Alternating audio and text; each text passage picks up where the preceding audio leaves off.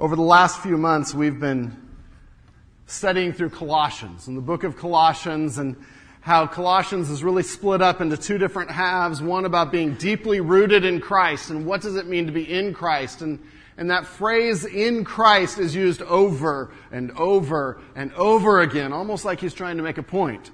And so he wants us to be living in Christ, but that's to affect everything we do to be radically changed. This morning we're going to shift gears and we're going to move to the book of Philemon, because Philemon is a corresponding book. It was written at the same time as Colossians, and it's sort of the practical side to Colossians. The side that says, okay, you've heard what I've taught, now let's see if you can put it into practice. Let's see if the gospel really affects real life. Does it really change how we act? How many of you have ever been offended by somebody?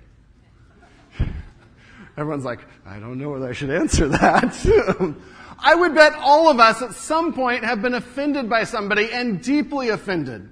And as we come to Philemon, we come to the idea of how do we deal within the body when we are deeply offended, when we are deeply hurt? A situation that Satan would love to jump on, pounce on, and use to divide the body and stop us from doing God's work. Story of Corrie ten Boom.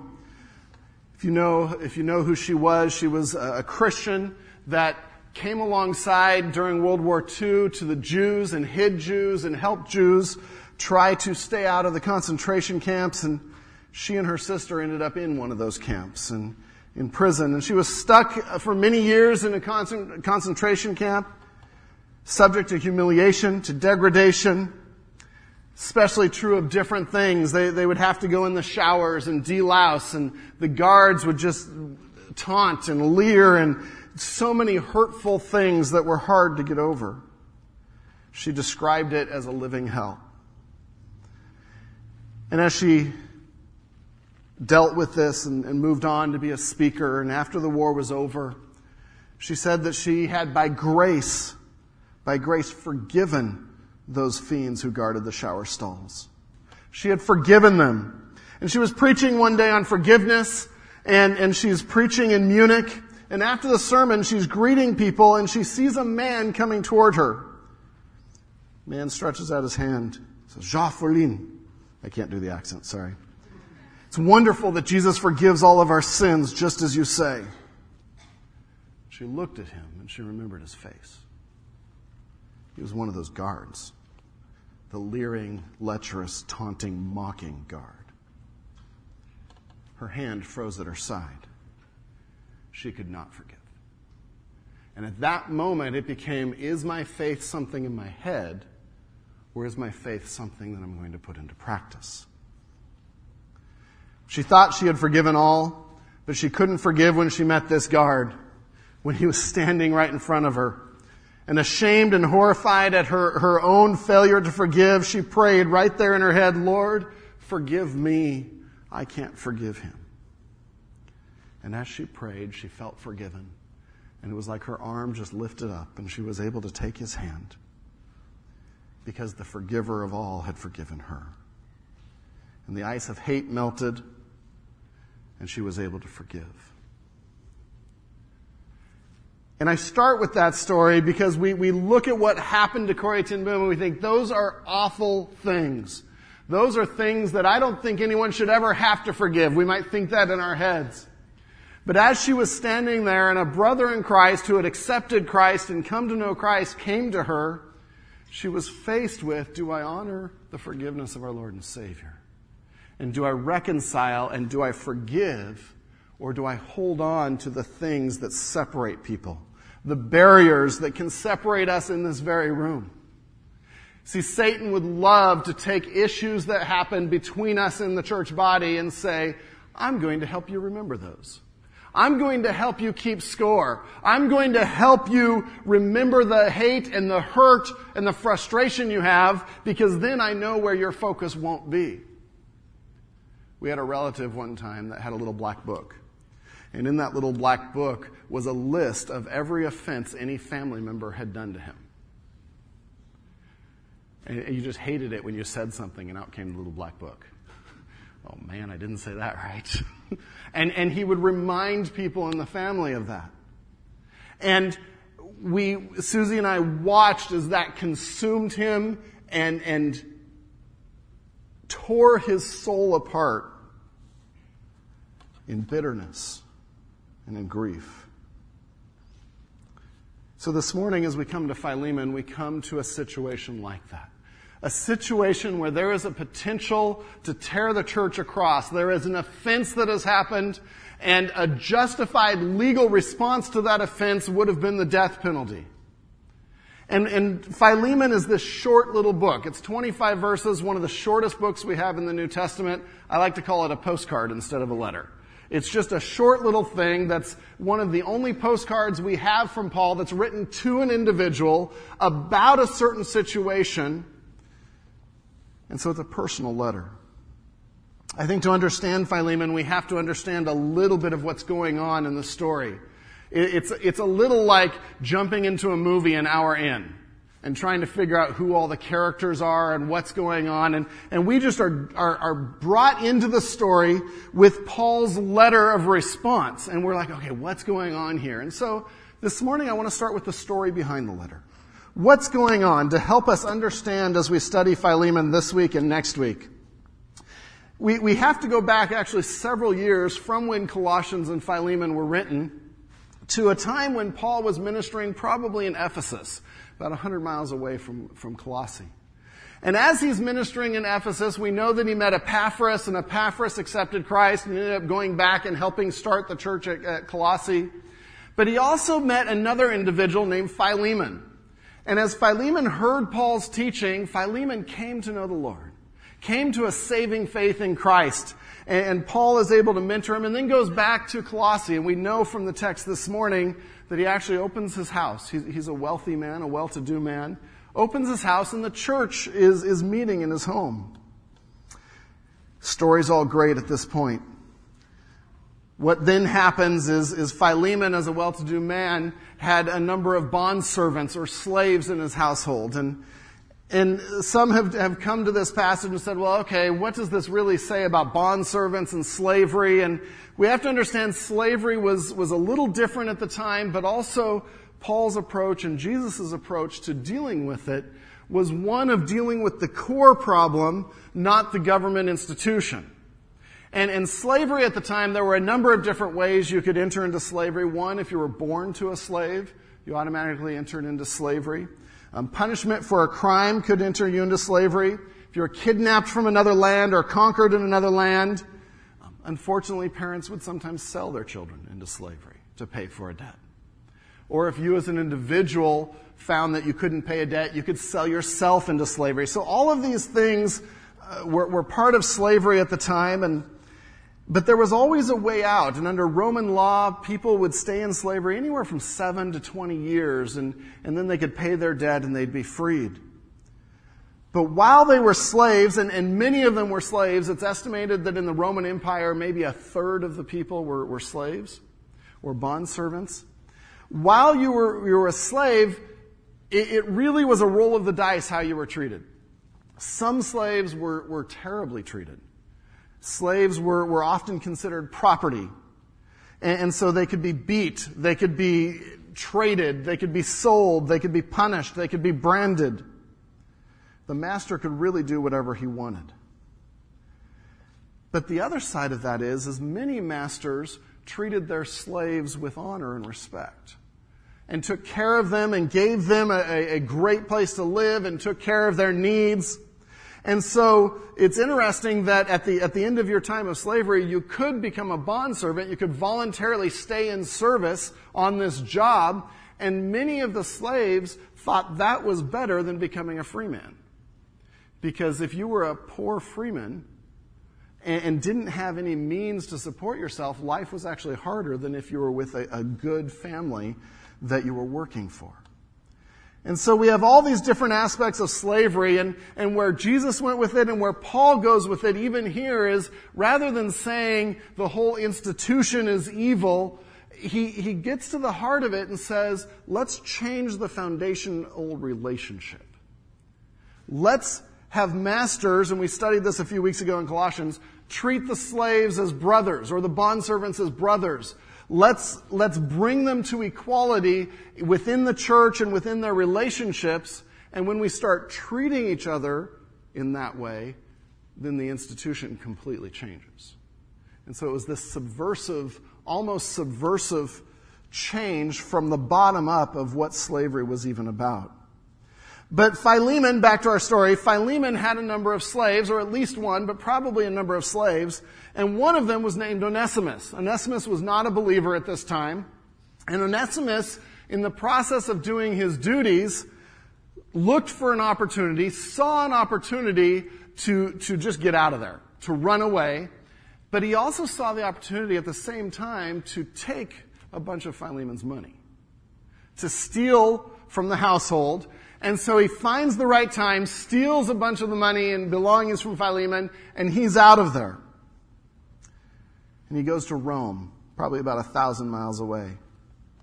Some have said, well, why would he go that far? Ephesus was so much closer. I got to tell you, if I was running away, I'm going as far away to the greatest metropolitan area as I can to blend in. And so Rome, which is where Paul is in prison at this time, is where Philemon went, or Onesimus went. It's not like when your kids ran away and you found them in the bushes out front, maybe in the neighbor's bushes. He was out of there. This is a man that was not a believer, that was unregenerate, that was determined to go his own way. But God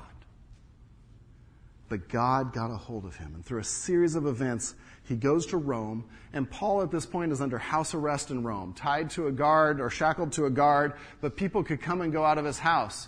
And somehow, we don't quite know how, somehow Onesimus comes into contact with Paul.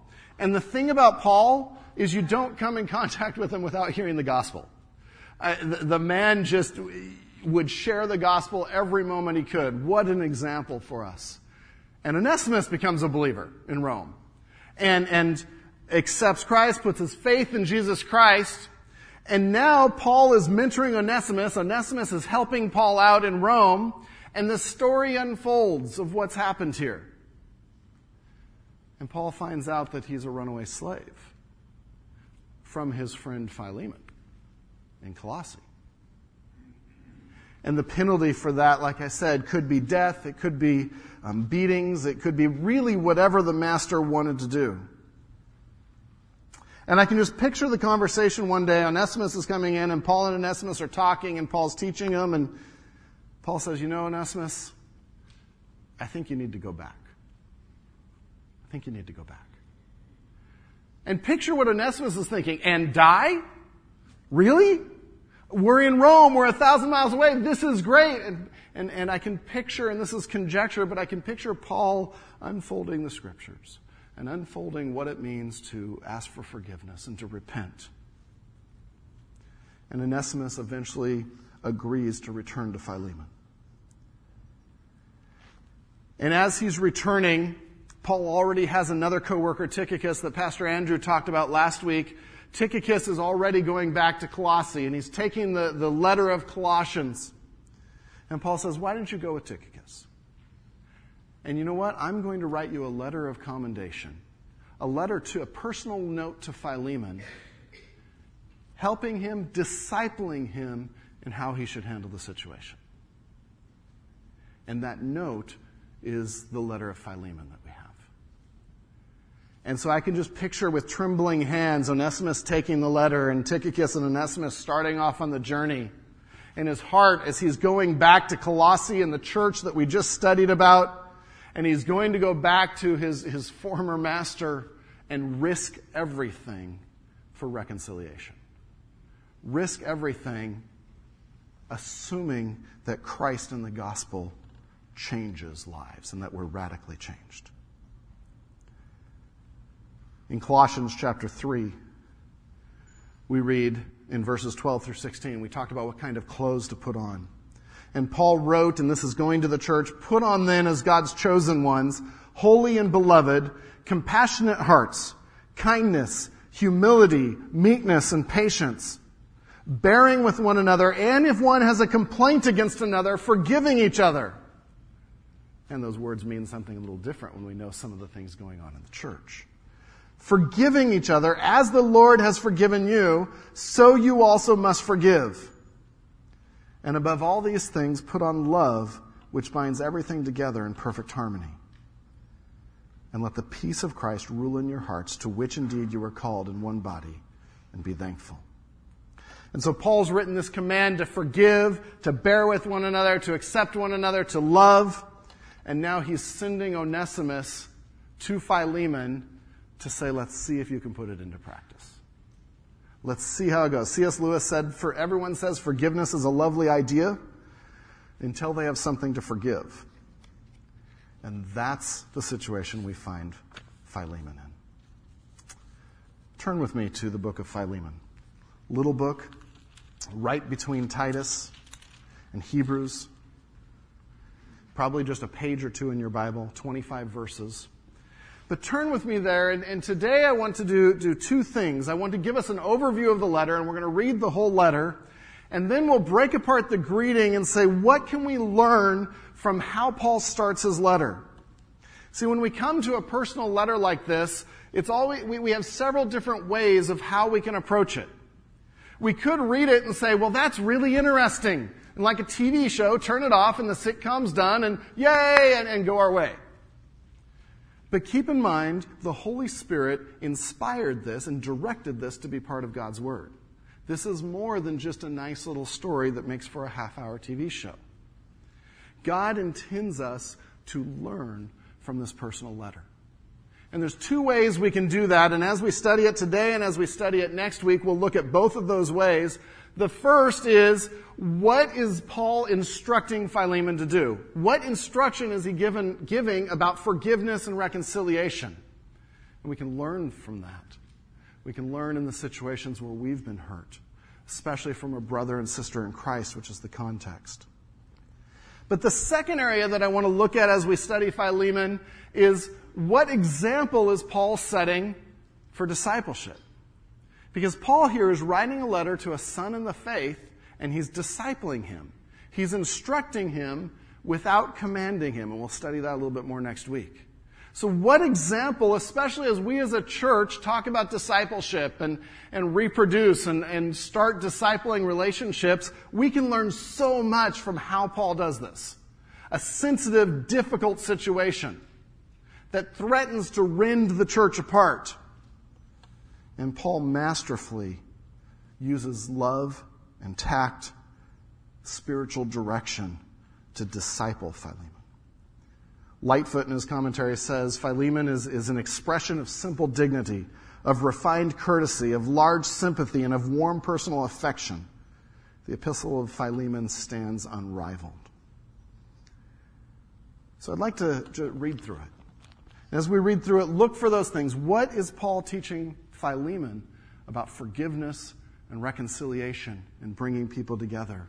But also, what's the example Paul is setting? Pastor Andrew talked about this last week when he said, what does Paul say and what does Paul do? When we look at introductions and greetings to books, those are great questions to ask. Starting at verse 1.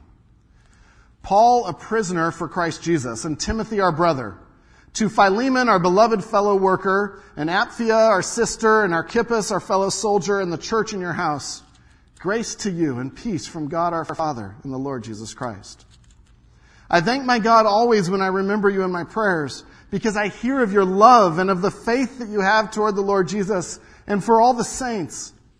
And I pray that the sharing of your faith may become effective for the full knowledge of every good thing that is in us for the sake of Christ. For I have derived much joy and comfort from your love, my brother, because the hearts of the saints have been refreshed through you. Accordingly, though I am bold enough in Christ to command you to do what is required, yet for love's sake I prefer to appeal to you. I, Paul, an old man, and now a prisoner also for Christ Jesus, I appeal to you for my child Onesimus, whose father I became in my imprisonment. Formerly he was useless to you, but now he is indeed useful to you and to me. I am sending him back to you, sending my very heart.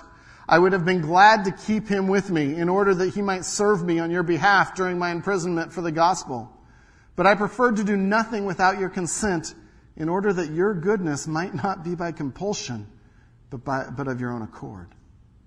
For this perhaps is why he was parted from you for a while, that you might have him back forever, no longer as a slave, but more than a slave, as a beloved brother, especially to me, but how much more to you, both in the flesh and in the Lord.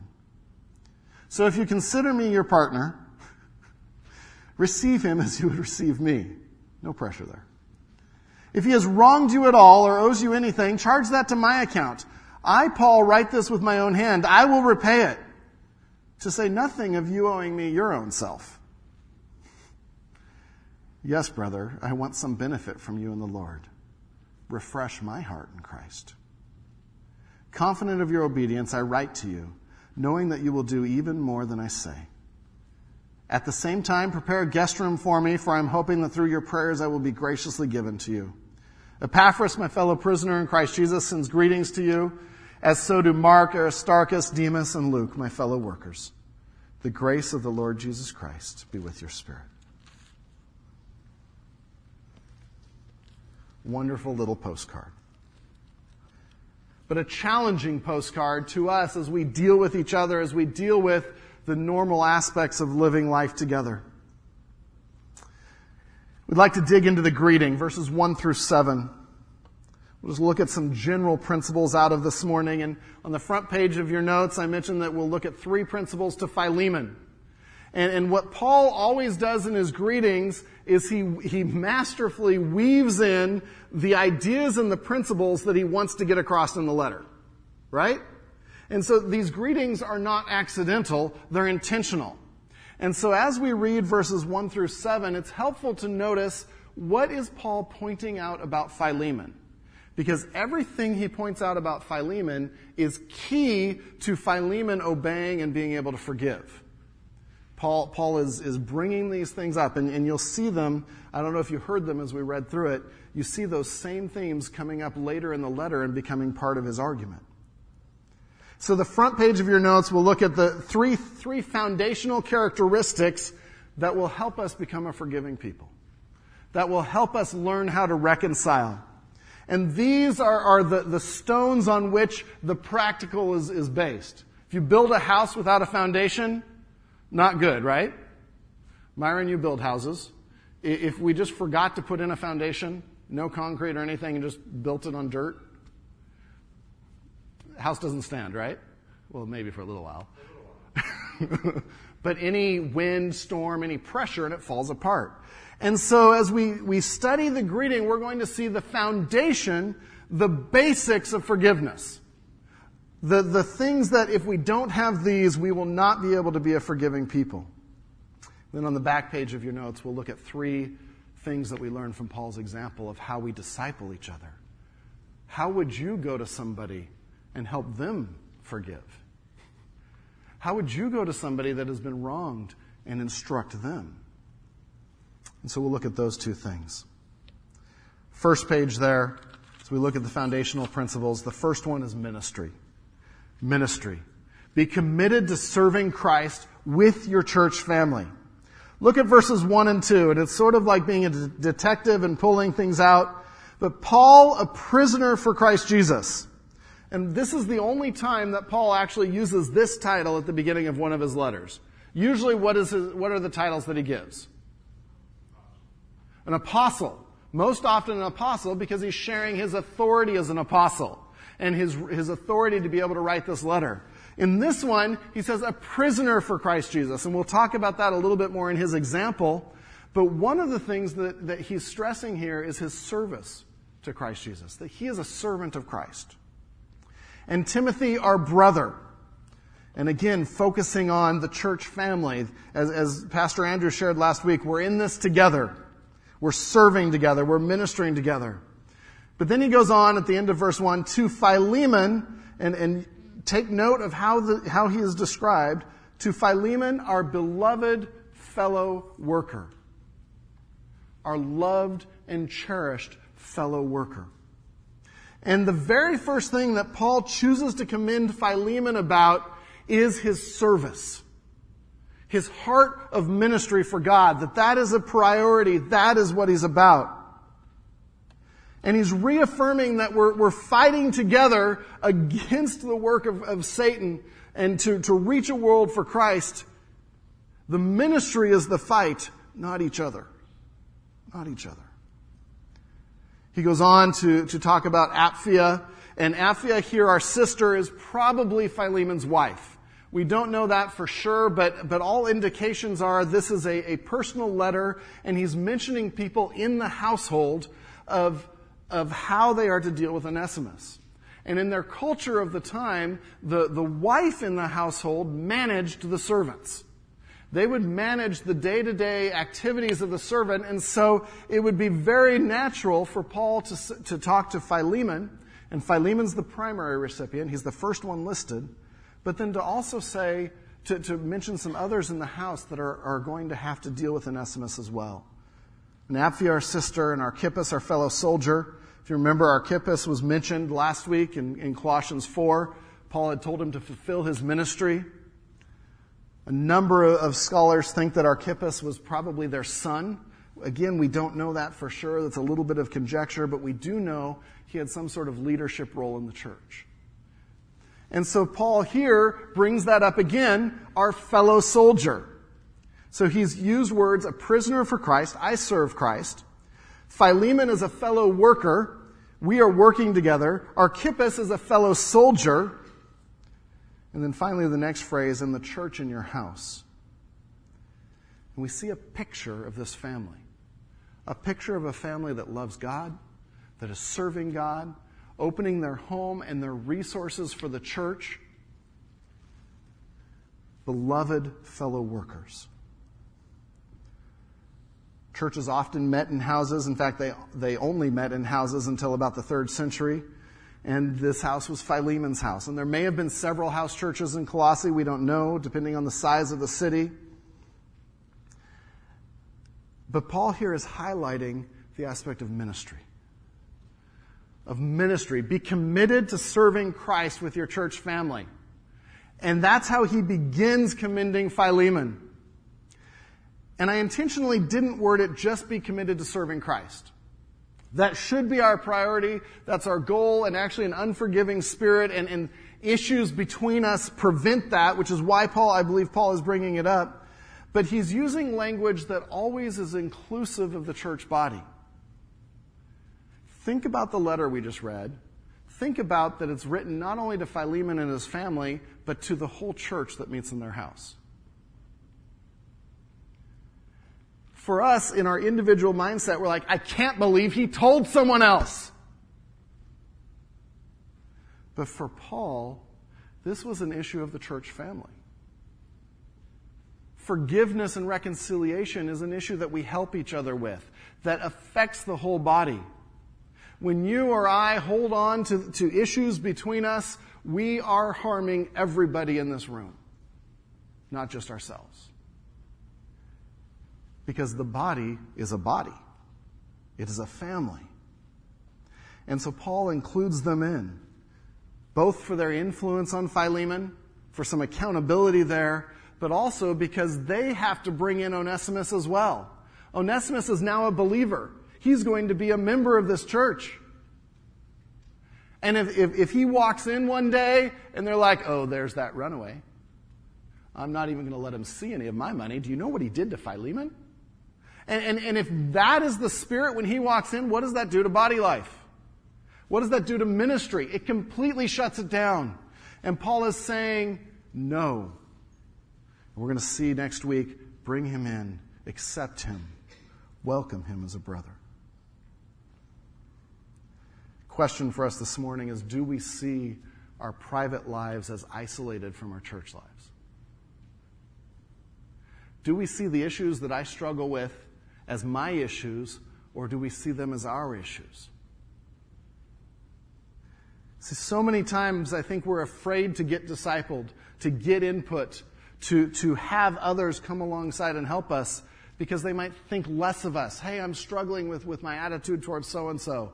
Oh, no way. How could you? No, the church, though, should be coming alongside and helping each other. And so Paul starts by writing to Philemon, his family, but also to the whole church in the house. Everyone that's going to be part of it. And he's commending them for an attitude of ministry. See, there's some things of how you might think, well, how does that apply to forgiveness? When we keep ministry going, when we keep an attitude of ministry, where is our focus? How can we serve God? How can we glorify God?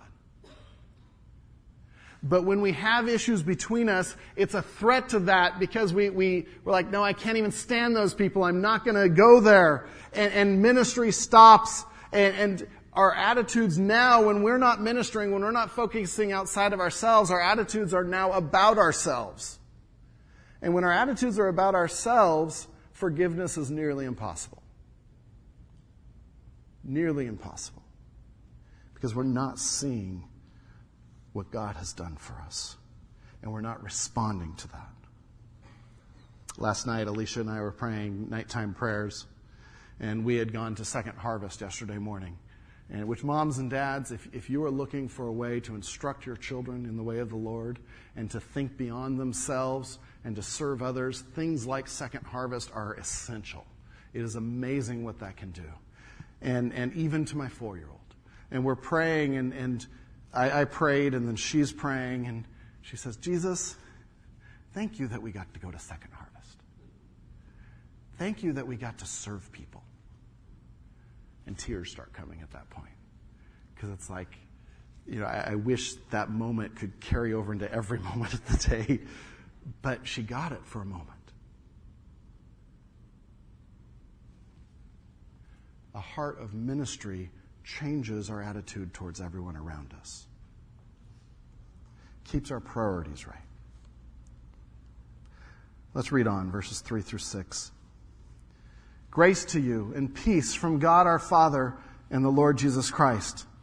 I thank my God always when I remember you in my prayers, because I hear of your love and of the faith that you have toward the Lord Jesus and for all the saints.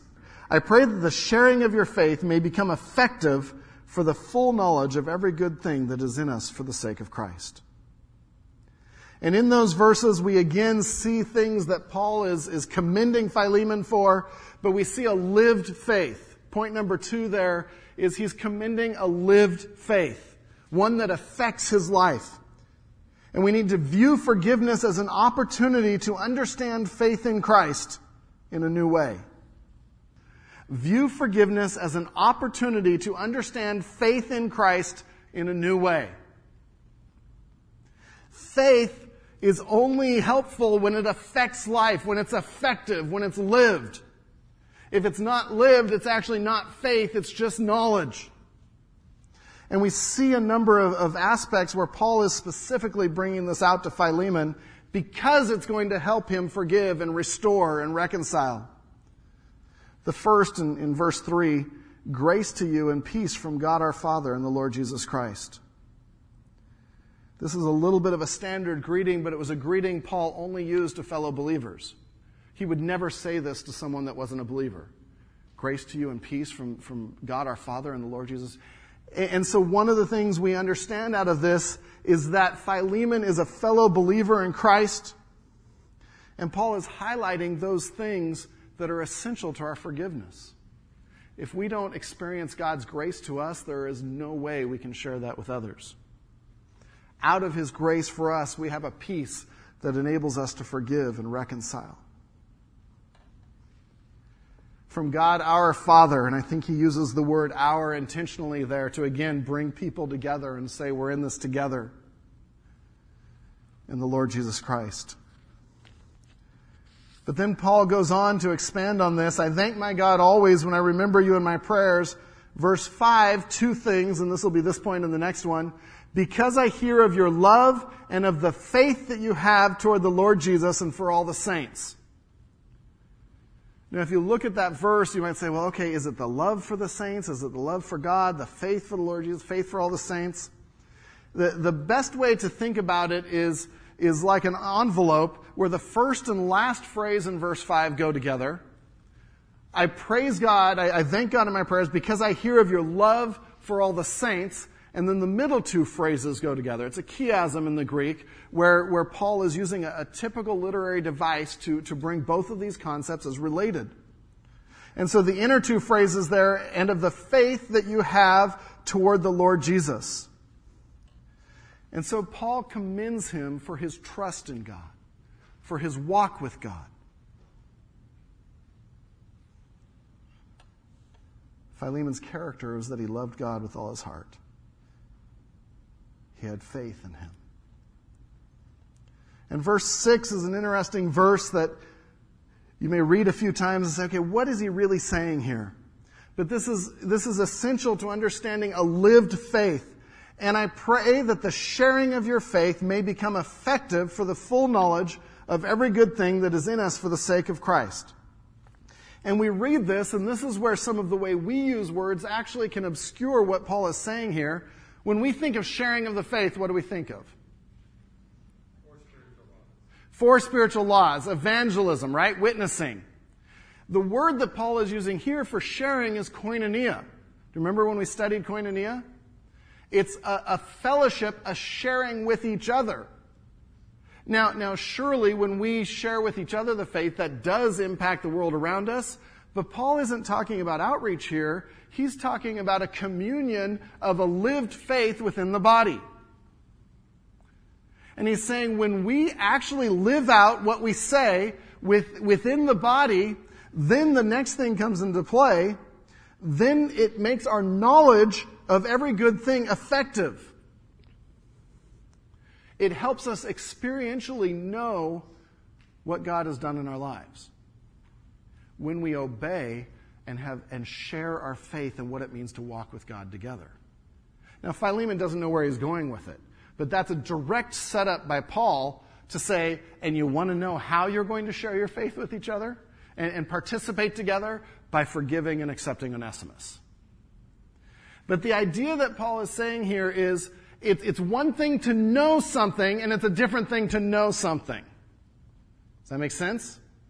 If you're on the operating table, about to go in for open heart surgery, and right in those minutes, right before you go under, you hear the doctor come in and say, I am so excited to do this. I have read all about open heart surgery. Never seen one, but I'm excited because I get to finally do one. I'd be pulling IVs out, saying, wait. I'm looking for an experiential knowledge, not just a head knowledge.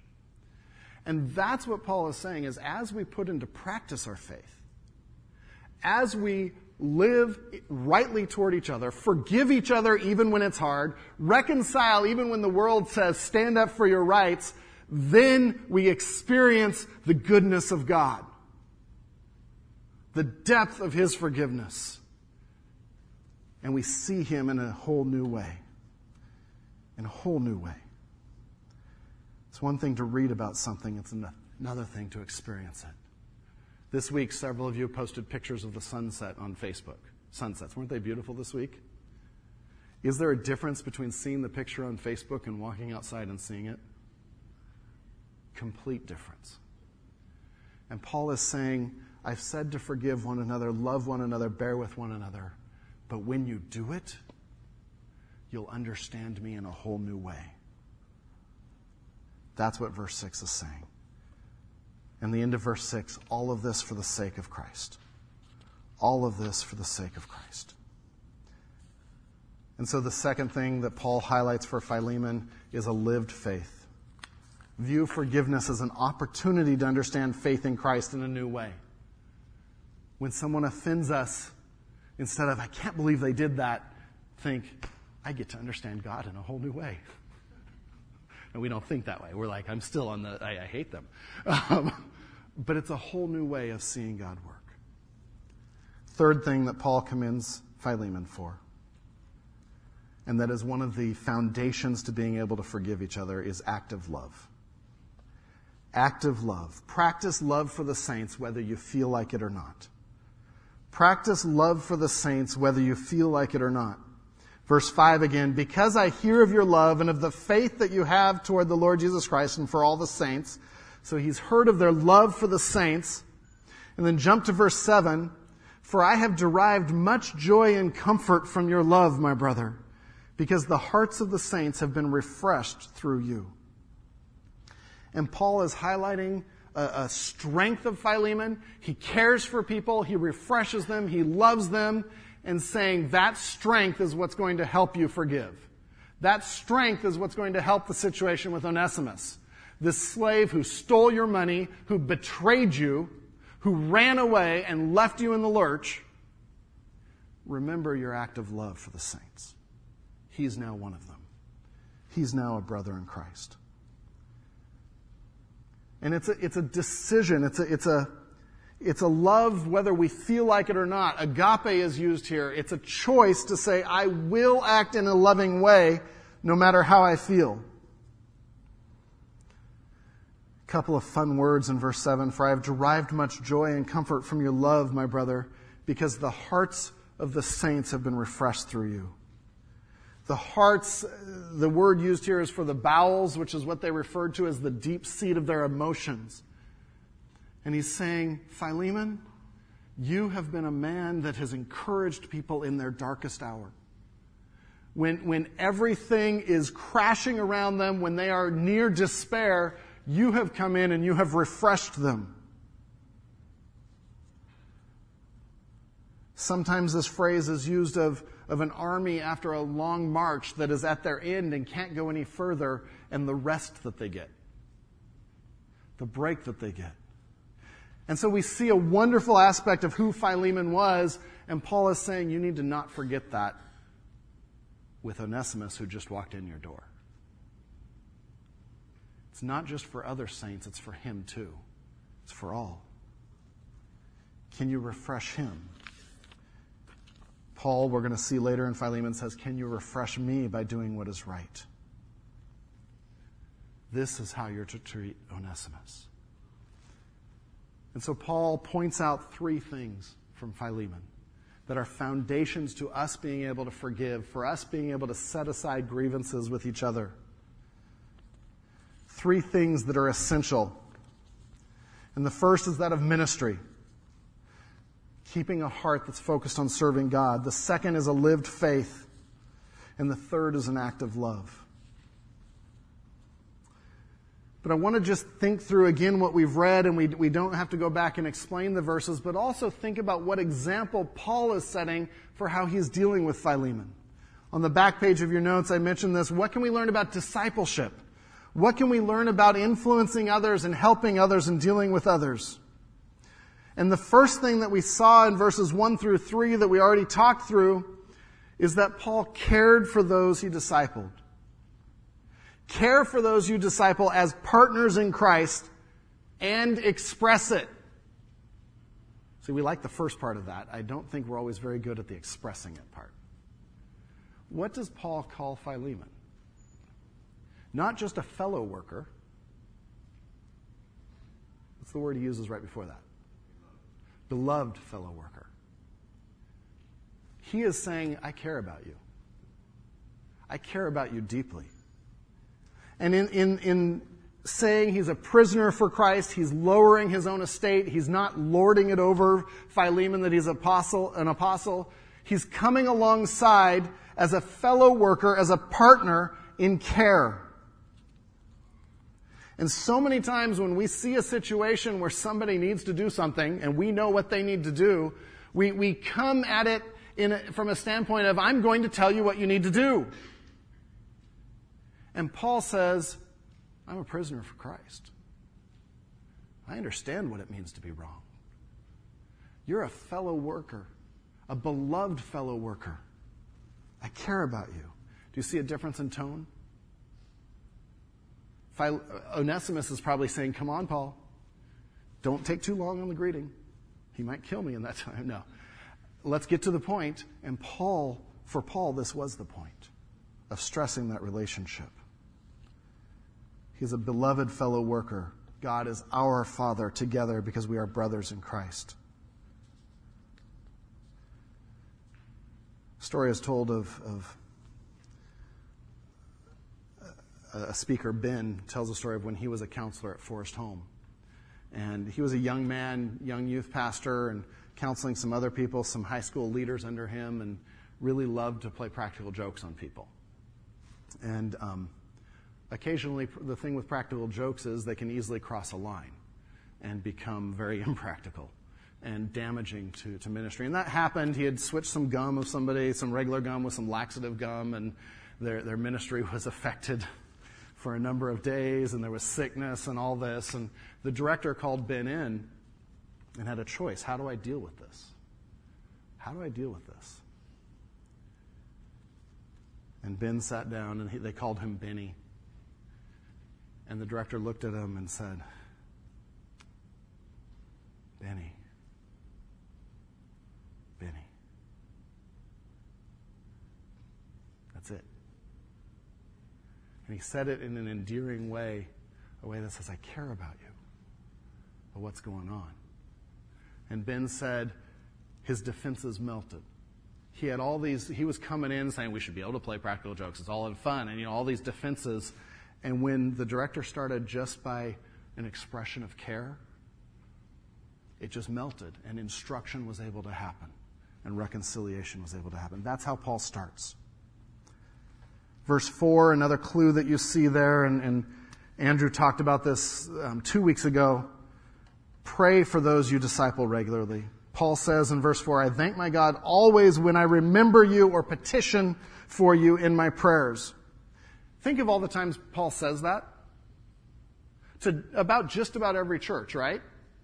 And his prayer list must have been great. And every day or regularly, he committed those churches under his care to prayer. If you're going to disciple anyone at Village or anyone anywhere else, we must be people of prayer. We have to care for them as partners and express it, but we should pray for them regularly. And finally, verses 4 through 7 that we just studied. Do you notice where Paul starts? He starts his discussion with appreciation, with a commendation. So point number 3 there is learn the art of appreciation and start there. As you take on a discipling relationship, or as you're coming alongside someone to help them in a difficult situation, can you start by commending them? By saying, this is what I see God doing in your life. It's where Paul starts over and over and over again. And he thanks God for their love for the saints, for their faith in Christ. And he commends them. Philemon was a godly man. This isn't a reprimand. This is a brother in Christ coming alongside and discipling, putting a balm on a wound, showing respect and appreciation. Again, we come to discipling relationships so many times as, I am the master, you are the student, learn from me. And the power of starting instead at what God is doing in their lives and appreciation changes that whole dynamic. And it makes us effective. And so Paul's example here is just so different from what so many people do, as he's willing to care for someone as an equal, as a partner, as he's willing to pray for them, as he starts by making sure he appreciates them and commends them. Next week we get into the heart of the epistle, the details. Paul has set the foundation in the introduction, and now he's going to get into the details of, okay, Onesimus is here. This is how I want you to treat him. This is what I'm willing to do. But it all hinges on these foundational principles. I challenge you this week, even right now on your notes, to write down some sort of note. You don't have to write down names. You don't have to write down incidents. But if there are people that you have a little black book on, that you're holding grudges against, that you're collecting those things, to write down something that will remind you of that situation on those notes, and to begin this week to pray for that situation. To see your faith in Christ and ask, how can that affect the situation? The gospel, the work of Christ, can cover any situation or offense we experience. There is nothing that is not reconcilable in the body of Christ. Because to say that we can't reconcile something is to say the cross is not enough. And Village, the cross is enough. The cross is more than enough. And so we have a foundation, but now are we willing to start being practical and say, the cross is enough for this situation. The cross is enough to heal this hurt. In the body of Christ, reconciliation is a beautiful, incredible thing that comes when we understand what Christ has done for us. If you don't know Christ this morning, that's the place to start, because you can't forgive until you've been forgiven. And if you do know Christ, then it's time to start grasping the power of the cross and the gospel and to claim it on our situations, our practical situations, to let the gospel meddle with your life. Let's pray. Dear Lord God, our Father,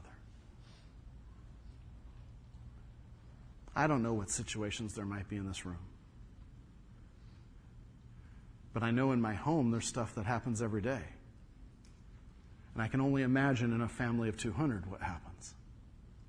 So I pray that we would follow the example of Philemon and Paul and begin to deal with these things and put them behind us and to let your gospel and your cross and your love cover them. I pray that if there are things we are holding that are keeping us from unity, that you would expose those this week and help us start to deal with them. Lord, help us have hearts that come together and show that we are your family. Thank you for our time together. In Jesus' name, amen.